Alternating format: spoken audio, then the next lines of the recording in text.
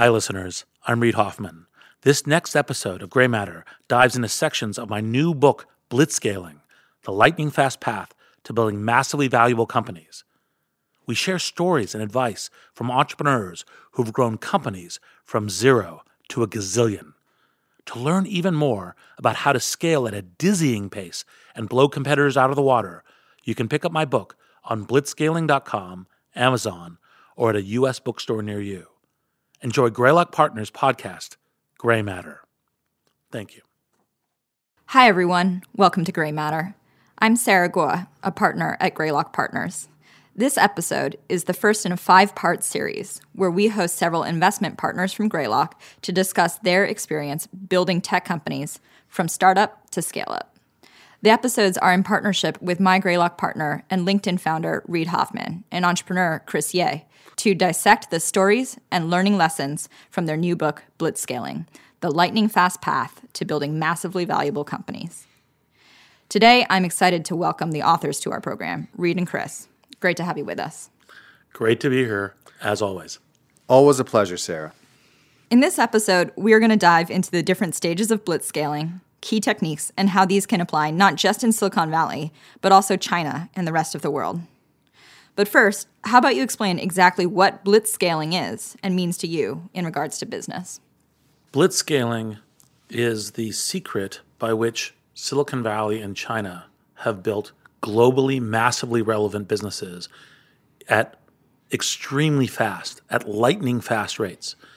And what it does is it takes a set of techniques in growing a company, size of organization, growing a customer base, growing revenue, growing financing, and to essentially create a dominant global position in a market at speeds which were not possible before.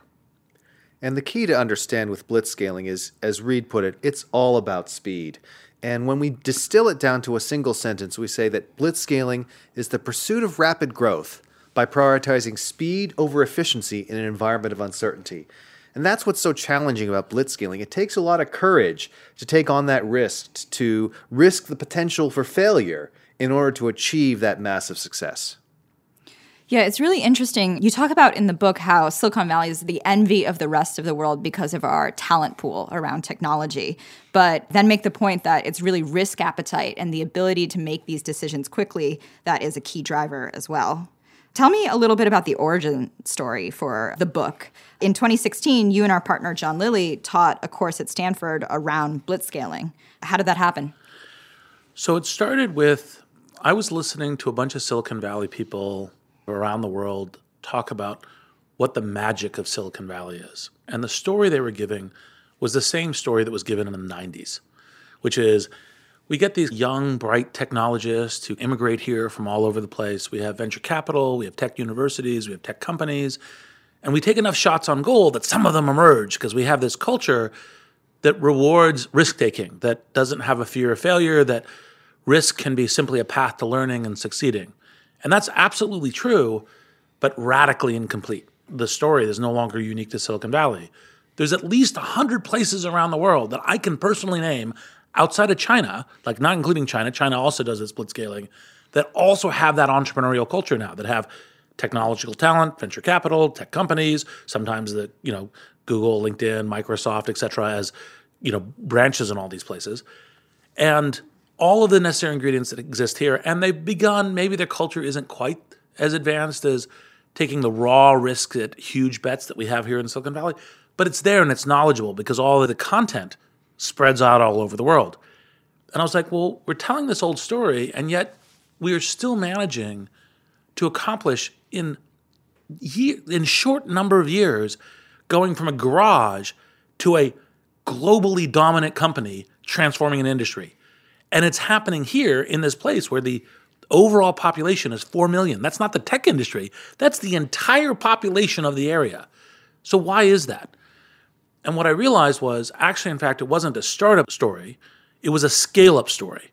It was a, how do we get to scale? And how do we do it absolutely as lightning fast as possible? And what things do we not do in order to focus on how to do that effectively? And that was one of the things that was becoming a living knowledge base around how entrepreneurs talk to each other, how executives and talent talk to each other, how investors talk to each other, and how we learn from each other in terms of what the companies were. And I realized that the old story was doing a disservice to all of these other entrepreneurial cultures and efforts, because it was simply saying, well, no, I know you have talent, and I know you have venture capital, I know you have tech companies, I know you have tech universities, and I know you support entrepreneurship. You probably just still have too much fear of failure. That's really the thing you have. And it's like, that's not it, right? Like if you just go, okay, we got a little bit less fear of failure, now we're going to have a Silicon Valley. That's not it. It's actually, in fact, focusing on how you make scale happen. Because there was this old adage that came from the 90s, which is, well, you had a first mover advantage. And as I was thinking about it, it's like, well, actually, frequently the first mover doesn't actually be the one that succeeds. It's the first mover to scale that matters. And everyone in Silicon Valley knows that, even though when they're saying first mover advantage, that's what they mean, because they understand it because we live in this network that shares expertise and talent and learnings and insights. And I was like, all right, how do we help upgrade and help entrepreneurs and people all around the world with this? And so I was like, well, maybe we should teach a class at Stanford. And so I went and talked to John, and I said, hey, look, you've done this at Mozilla. You're working on this with your portfolio companies, just as I'm working on it with my portfolio companies, and I've done this with LinkedIn. You've done a Stanford class before. Why don't we do this Stanford class? We'll get Chris involved. We'll get Alan Blue, my co-founder at LinkedIn, involved. And we'll pull in a bunch of these people who have done it. And the way we'll create the corpus of knowledge is we'll have people like Brian Chesky of Airbnb, we'll have Marissa Meyer, we'll have Eric Schmidt, we'll have Jeff Weiner, we'll have all of these folks come in and talk about what their scaling stories are in order to begin to generate that information and having a cohesive spot. And that was the origin story of the class. You talk in the book about some really amazing examples, and now Airbnb and their competitors in Europe, famously Facebook and MySpace and Friendster and other social networks lost to the annals of Silicon Valley history. Was there one story that really stood out from the class that you guys did? I think that if you open the book, Blitzscaling, you'll find that the very first thing we do is we tell the Airbnb story. Because when Brian came to class and told the story of how he started the company and the challenge that he faced off with Wimdu, which is the story that you're referring to, it just struck us as this is the way to begin this book, because it encapsulates the core ideas of blitzscaling into a single story. Why is blitzscaling so important, and how does it let you win? And the interesting parts of the conversation I had with Brian was that this is part of why entrepreneurs who come to Silicon Valley learn the set of techniques to kind of speed past the competition and establish a global marketplace. If Brian hadn't been working with me, the other folks in Silicon Valley here, about how do you respond at speed, how do you respond to a competitor that's raised a bunch of money, that threatens you in one of your core markets, that you go, okay, this is a race to who establishes the market ecosystem around the world at scale first, and then that's the thing, and what are the ways that you do that, then the Airbnb story might be very different than it is today, right? I mean, Airbnb today is known and beloved as a way to get a unique way of belonging to local cultures, and it's present in almost any country that you'd want to go to. There's an ability to use an Airbnb to go there. And so that path of getting that scale in response to competition, to establish the market, and the way to do that, and the resources, and the way to not just raise money, but deploy talent and gain market traction. That was the kind of one of the key microcosmic lessons. That is the reason why we opened the book that way. One way I think of the learnings from the book is a framework for business strategy, right? Because smart people will make very different decisions, even with very fast scaling companies, in the face of this uncertainty. And you guys talk about, Brian, the different choices they actually made. And it's a reminder as an investor how not deterministic any of these markets are, right? And how a single chess move, even when a company seems rapidly ahead or well-funded, can allow you to leverage the network effects and other advantages that will get you to scale, if not get you to start. One of the places that I really learned this stuff from was the very earliest days in PayPal, that we had this problem that if in a payments system, if you don't get to $1 billion or $2 billion in GMS gross merchandise sales, you're just hemorrhaging money. And so you have to get to that level of scale very fast. When PayPal started, Max and Peter recruited me to the board, and a little later I stepped off to be an executive in the company. And one of the key tempos of the lessons that I think PayPal was also a microcosm of what's going on in Silicon Valley that I've learned to reflect to other people is you make every decision within the time frame that you do not let your foot up from full acceleration. So if you're going to make a decision to turn, you have to make that decision within the term that you don't slow down the car at all. That's a terrifying analogy. Yes, precisely. And then you learn how to make decisions at that tempo, both as an individual and as an organization. Terrifying is exactly right. It's this sense of, oh God, I don't feel certain about this decision, right? But if you're going to make the decisions in a fast enough basis in order to clear the hurdles to be the organization that's scaling much quicker than your competitors or quickly enough to get to the scale on the limited amount of capital you have, you need to make decisions both as individuals and as an organization that fast. One of the things that really resonated with me was it is terrifying to be making decisions at that speed, but the risk and cost of potentially losing the market or running out of money with all the burn the company has and what your competitors are doing is just as dangerous, right? And that's something that Silicon Valley, and at least in the companies that are scaling up like this, really recognize. One thing that's a good way of understanding how Silicon Valley learns is you have the first internet boom. And then you have the bust. And the rest of the world looks at the bust saying, see, we knew you Silicon Valley people were totally crazy, right? You like building these businesses that weren't businesses and you were raising capital from them. And look at all these houses of cards going down. And of course, we looked at it and went, okay, webvan, that was a mistake, right? However, instead of saying, oh, scaling really fast early, that was a mistake. That was not a lesson that Silicon Valley took away.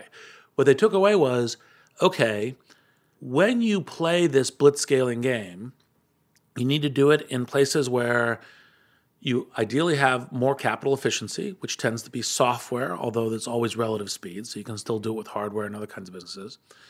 You want to do it in places where being the first mover to scale really is a big win. Network effects, businesses with scale competitive moats or network competitive moats. Yeah, you talk about platforms, marketplaces, some of the models that match this. Exactly. Yeah. And you learn that. But what you don't learn is kind of classic things that are taught in MBA school, which is, you have to know your exact customer acquisition cost. You have to know your exact long-term value. You have to know your unit economics. You have to have your business model completely set. You have to have revenue already. You have to have a revenue model completely set. It's like, no. If we have an idea about those, we can figure out the details of those later, but scale first. And so Silicon Valley learned that, and the rest of the world said, oh, that was all crazy. It was like, no, that's the reason why in the next decade, on a variety of internet companies and other companies, major companies continue to come out of Silicon Valley. And it's not all internet. Tesla is an example. So I want to go back to PayPal just because it's a fascinating story. You talked about how you need to reach this $1 billion GMS number or the float's not enough to matter. How did you guys decide to make a move? What about your cash position or growth said it's time to not rely on that as the business model?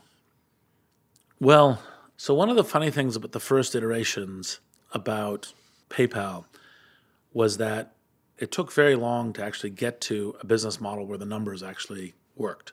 And you could tell in advance, like anyone with a brain and a spreadsheet could tell you the business model didn't work for the first multiple iterations. So, for example, the classic one was, well, we know we can make money on the float.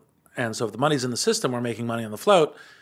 And so that's a way of making money. But if you're charging credit cards, then your initial cost is in 3 or 4%, which means that the money has to sit with no credit card transaction in your system for 18 months just to break even on the money. That doesn't get to tech costs, operational costs, customer acquisition costs. Like that's just on the pure money in the system, nothing else, which is ridiculous, right? That there's no way that works. And so the company knew that it didn't have a functional business model.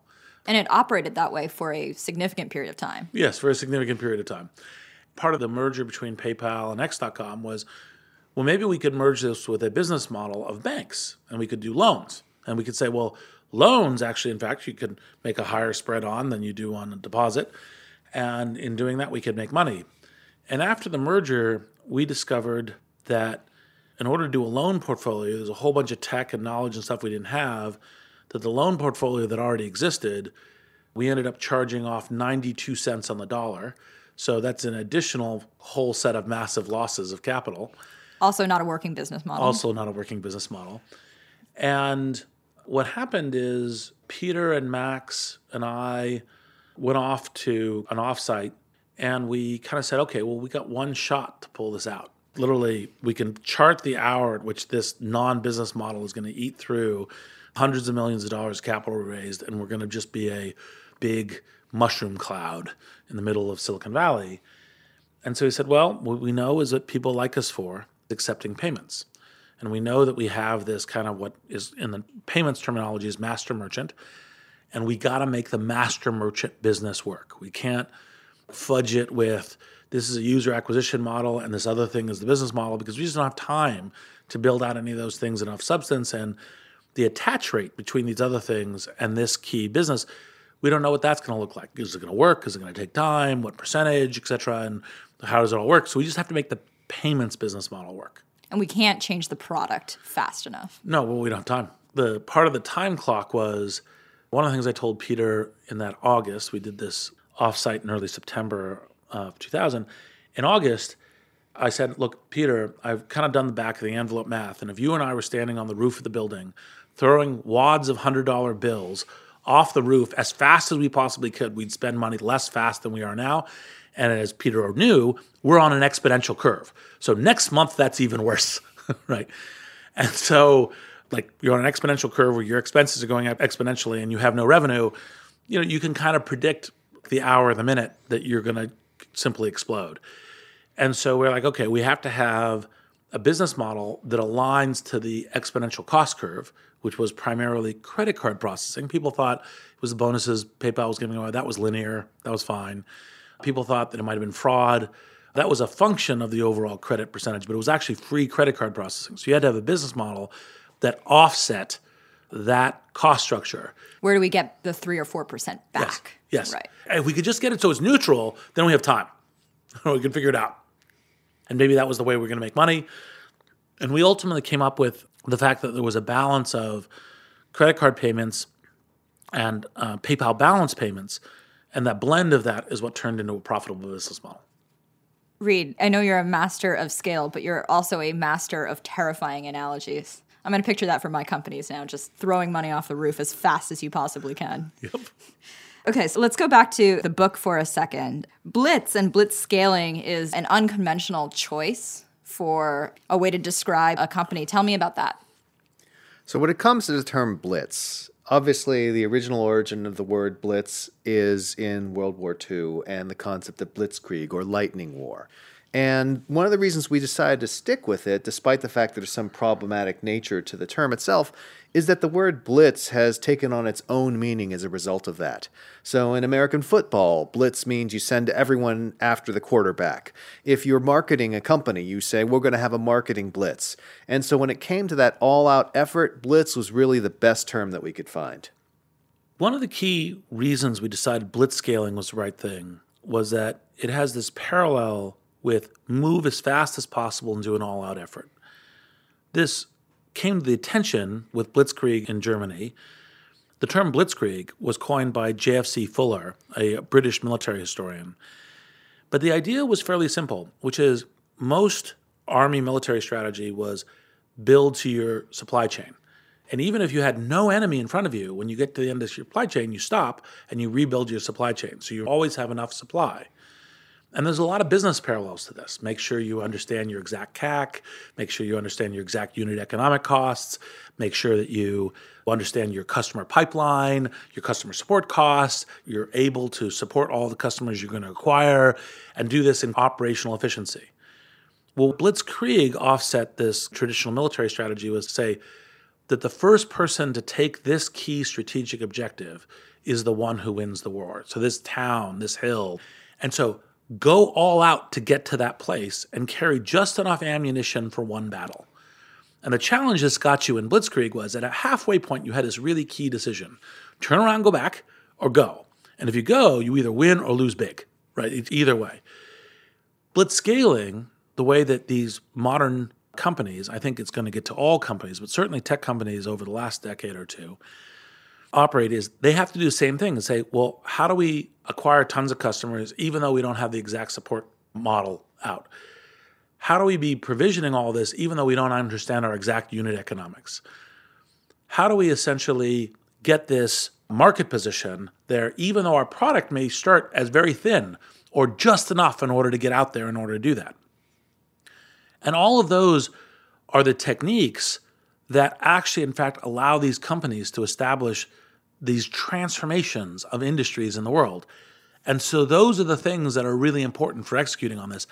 And the parallels between what you really focus on doing and what you simply don't do in order to move fast, in order to establish your position by the speed at which you can operate is one of the things that's really key to blitzscaling, and that's why we use the term. So you wrote the book to be relevant to organizations of different scales: family, tribe, village, city, nation. Talk a little bit about what the different scales mean for your blitzscaling strategy. So when people most think about what is massive growth, they think in terms of massive customer acquisition and massive revenue, because you get to very valuable businesses where they're valued is based on customers and revenue and margin and these elements. And so those are the scales that people most often focus on. And of course, it's really interesting to think about how do you get, with low number of employees, huge number of customers and a huge amount of revenue. But whatever ratio you can manage, you actually need to scale your organization along with customers and along with revenue. After you've figured out, here's a path for acquiring customers, here's a path for acquiring revenue, to realize that, the most challenging thing is how you scale the organization in order to realize that revenue, in order to acquire the customers, in order to support the customers, in order to keep them engaged, in order to create your whole business. And so the scales of organizational growth are really key. And what we did is we said, really the whole way an organization operates changes as it gets between each of these levels of scale. So the first order magnitude ones, you have 7 employees, you have 12 employees, you're all in a room, very easy to coordinate. A meeting is someone pipes up and says something as you're working. You get to tens, right? So, here it's a tribe. And again, coordination's pretty easy, although you might have subgroups working on things.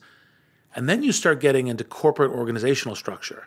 A company of 300 or 500, a company of 1,000 or 2,000, or even, as we get to the nation, a company of 10,000, 20,000. And as you're blitzscaling, you're changing the entire nature of how your corporation operates as you move between these different levels of scale of organization and number of people. And so one of the central things that we're doing in the book is to say, look, here are some of the techniques and hacks to do that, because, by the way, it's always challenging to change the structural, the skeleton, the blood system of your company and how you operate. And you move from, well, we're all doers to, well, we have a manager doer to, well, we have managers of managers, right? Like, as you change all of this, your recruiting practices change, your communications practices change, your strategic decisioning changes, your ability to assess changes in the marketplace changes. And how do you do that while you're also riding this rocket ship of blitzscaling? And that's why we focus the core element of the book on this architecture of changing sizes of organizational scale, because that's the fundamental foundation for how you deliver the key business value. And that's something that's important, not just for the founder, who's obviously going to need to evolve and adjust and adapt as the company goes through these stages, but also for the employees. I think it's fairly common for employees who are at a company during the family or tribe stage to think, after the company's grown to village, city, or nation, hey, I liked it better than the old days. Why can't we do it the same way? But the answer is you can't govern a nation the same way you govern a family, and vice versa. And so understanding that these stages are something that every company is going to hit as it grows helps both the founders and the employees and everyone else who's dealing with the company to adjust to that growth. I think of that as an important part of our role as board members and investors at Greylock, right? In terms of seeing the context of, should we be lucky enough to be on that path to Blitzscaling, then giving the founders and early employees visibility into, here are some things that we've seen effectively change in, as you describe in the book, communication patterns, execution patterns, hiring patterns. And if it feels like it is very risky, it should, right? Because we're trying to execute a strategy for winning. So obviously, rapid growth is attractive to many companies, not just Silicon Valley tech startups. But you point out that there's a difference between aggressive growth at all costs and blitzscaling. So how do you make that decision about when to lose sight of your supply line? Tell me about the different types of scaling. So when we looked at scaling, we tried to divide it into a very simple 2x2 matrix.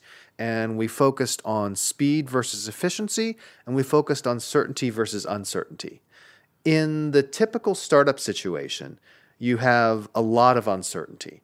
And so generally what people do is they focus on efficiency because they want to extend their runway out as long as possible. Maybe they're bootstrapping or working as a consultant or something like that in order to make that happen. And we call that classic startup growth. Assuming that you get out into the marketplace, you may reduce that uncertainty. You may discover that there are customers and that there's a market that's ready for you. And then you can move into traditional scaling. So you have certainty, but you're still doing it in an efficient way. In Silicon Valley especially, it's possible to go to outside investors and get them to finance even faster growth, especially if you can say, well, we have a lifetime value of $1,000 and our customer acquisition cost is $10, so it's a great deal. And when people do that, they're focused on growth rather than efficiency, but they're doing it in an environment of certainty, which we call fast scaling. But that leaves that magical other quadrant, which is focusing on speed at the expense of efficiency in a state of uncertainty. And that's what sets blitzscaling apart. It's having the courage to be that aggressive, to go all out at that halfway point without being certain of the outcome.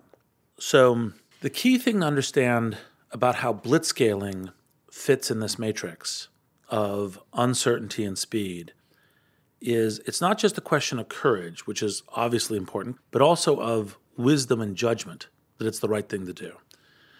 Naturally, you'd never like to spend resources wastefully because you will when you're in an environment of uncertainty.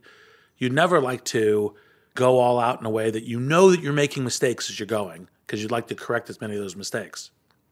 You get driven to that by the circumstances that you judge your business to be in. The first is competition, which is if you think a current competitor or a competitor you're not aware of or a new competitor that's going to enter can enter and go that way, you will want to do that preemptively. The second is your market may need, like the PayPal market, to get to scale sufficiently. And if you don't get to scale and you don't get to scale quickly, it just won't work. So you need to get to scale in order for it to work.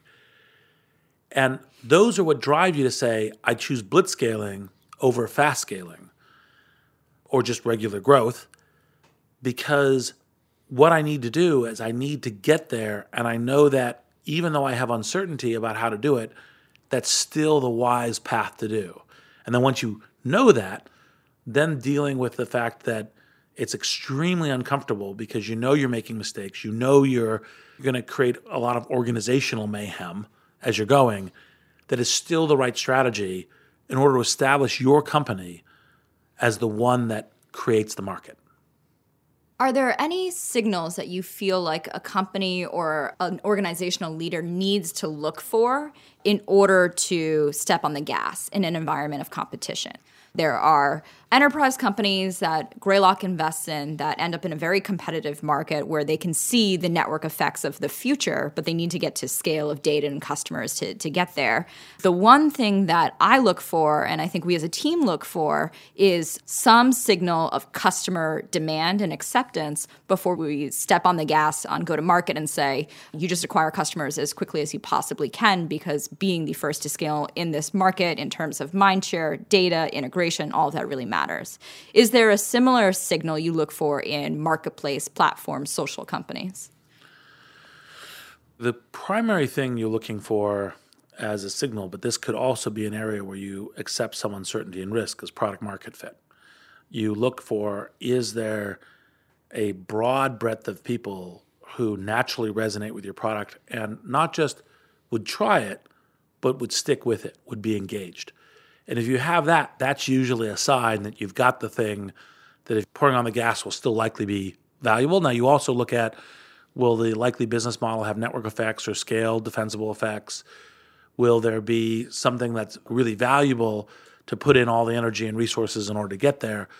Usually you believe that, otherwise you wouldn't have started the business. One of the advantages that strong entrepreneurial centers have, like Silicon Valley, like China, is that you can see what the competition looks like. And so you can make judgments more easily about what the rate of speed needs to be, what you need to get to in order to succeed as a company. One of the problems being an entrepreneurial company somewhere else in the world is you don't see that competition. You don't see the speed they're moving at. It's not just the techniques in which you're using. It's not just the resources they have access to. Those are very important. But you also know what the benchmark is in order to succeed. And part of the way that I make this point to people across the US about what helps entrepreneurs in Silicon Valley is that they look around and they see what the aggression and the speed and the competition looks like. So once a company starts emerging from the Darwinian melee of Silicon Valley, they're actually pretty strong. And that's actually very helpful for this effort of making these judgments about, well, should I take that risk? Should I accelerate even though I'm not quite sure that I have the right thing? But oh gosh, I need to because this is the benchmark. Now, Reid, one of the places in the world that we also describe in the book is China. And you've told me some of the stories of your time in China and what you've observed of the entrepreneurs and entrepreneurial culture there. Maybe you can share a little bit about that and how that relates to what you just talked about. So we have a whole chapter detailing some of the learnings between China and Silicon Valley because they actually both blitzscale, although in some similar patterns and some dissimilar patterns. But one of the things that's certainly true of China that causes Silicon Valley people to learn and be very attentive to is the speed at which China operates. Because as fast as Silicon Valley is, China is the one place I've gone to in the world where I go, oh gosh, we're slow. And we need to adjust to the fact that either we got to get faster or we need to figure out ways that we're continuing to succeed without having to move as fast because the Chinese move very fast. And a very visceral example of that was LinkedIn China experience I had because I was responsible for launching LinkedIn China. The then head of LinkedIn China, Derek Shen, and I were working on launching an additional product in China called Chitu, which is Red Horse, although you may tell me I'm mispronouncing it terribly. And they showed me a bunch of wireframes and said, we're going to have this launched in 8 weeks. And I, having known a bunch of companies in Silicon Valley, was like, oh, there's no way they're going to launch this in 8 weeks. This looks more like 12 to 16 weeks, somewhere in that time frame. And he's like, no, we'll launch it in 8 weeks. We'd like you to come back in 4 weeks and check in about halfway. And I'm like, okay, fine. You know, because in my mind, I'm thinking, oh, I'll go back and I'll give them a rally about why missing the 8-week deadline's fine and 12 to 16 weeks will work out just fine. And I get back, and they've accomplished so much. I could see that they were halfway to finished. Mm-hmm. And the reason is because at the LinkedIn China subsidiary, even that, in terms of moving at Chinese speeds, they had taken all their product managers, all their designers, and all their engineers, and they had taken them on a 2 weeks on, 2 days off, 2 weeks on, 2 days off to all check into a hotel and basically work. They basically worked, ate, exercised, and slept. And that was it, right? They took little small breaks and everything else, but it was like, we're all in the room, we're working. This is what the path is. That speed you see in 10-person companies and startups and so forth. But beginning to see that as you even get to a 500-person company, a 1,000-person company, a 2,000-person company. So we can talk about Xiaomi, but in the book, you tell this amazing story about Tencent and what is now one could argue, the most powerful application in the world, or at least one of the top 3, right? In the middle of the night in Tencent, you have one of the leaders of the company make a decision to embark on this magical 8-week process as well to come up with the first version of WeChat. What do you think that American companies can learn, large and small, from the speed of decision-making that's happening in China? So the first and most macro thing is speed matters. In a network globalized age, you don't have the privilege to sit around and just think about it.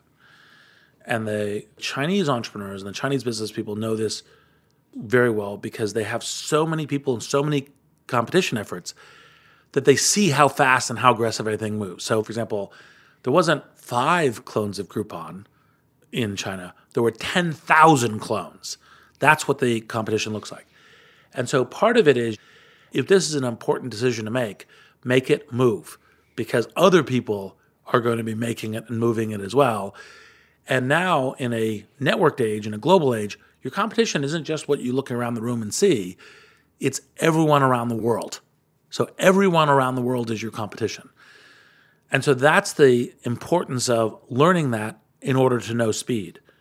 So Pony Ma made a decision that I feel like could be really challenging for many incumbents. If you're Tencent, you have QQ, it's incredibly popular, you have to make a cannibalization decision. How did you make that decision? And how can entrepreneurs and leaders around the world make that decision? So what Pony did was to decisively make the choice to start the WeChat project, even though it could cannibalize the QQ product, which was their primary business. And the reason he did this, and he explained this later in public, is that he felt that mobile was the future and that a company that did not figure out how to make the shift to this new platform was going to die. So he viewed it as a life or death decision for the company. And this really illustrates one of the principles around blitzscaling, which is that sometimes the greatest risk is not taking enough risk. The market dynamics of blitzscaling are such that if you are not the first to scale, if you don't achieve that dominant position, you're likely to ultimately lose out and become irrelevant. And Pony Ma was unwilling to become irrelevant. He was willing to risk his existing business in order to make sure his company would remain relevant in the future. And the other thing to go about some of the key lessons from China is the founder of Xiaomi, Lei Jun, who is a world-class entrepreneur, someone all of us can learn from, myself included. One of the things he likes teasing me about when I talk to him, comparing Silicon Valley and Chinese entrepreneurship, he says, well, you Silicon Valley people, you're lazy. And I was like, okay, Lei Jun, what are you saying? He's like, well, at Xiaomi, we have this policy 996, right? And this is true when there were 40,000 employees. 9 a.m. to 9 p.m., 6 days a week, you're discoverable at your desk. So when you come visit me in China, come by on like Saturday afternoon, because I'd love to show you my entire company operating. And one of the things to understand about what the nature of global competition is, there are people who are operating like that. And so to be globally competitive, you have to be able to operate in kind of similar all-in basis for the key battlefields that matter. And it's not just Xiaomi now, right? Because as you said, people can see where the benchmark is. And so we talk to Chinese entrepreneurs all the time that say, of course, Zhou Liu, like that's how we operate because that's how the winners here operate. Exactly. It's well recognized that Silicon Valley and China are very special ecosystems. But one of your goals for this, Chris and Reid, was to democratize this idea of blitzscaling. Talk about how you think that this should apply to hubs outside of China and Silicon Valley. So one of the things that we believe is that the ideas of blitzscaling are ultimately universal. Yes, it is easier to apply them in Silicon Valley, thanks to the density of talent and the networks that exist. It is easier to apply them in China, thanks to the culture that exists there and the various resources. But ultimately, let's remember that blitzscaling is a relative endeavor. And so the goal is for people around the world to understand this framework and begin the process of accelerating their ecosystems. Even if their ecosystem hasn't accelerated to the point of Silicon Valley or China, just moving faster is going to help bring progress to the world. One of the things about being in a new network-connected age is learning spread around the world. You can read blogs, you can listen to podcasts like this one, you can listen to Masters of Scale. There's a set of different things that you can do already to get that information.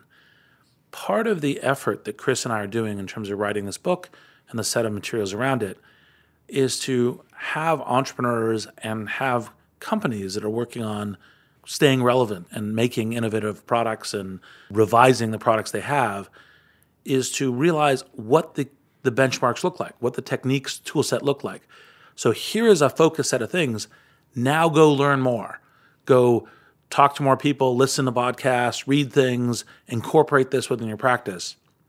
The act of writing a book on this is to say, this is doable if you're in Austin. This is doable if you're in Boulder.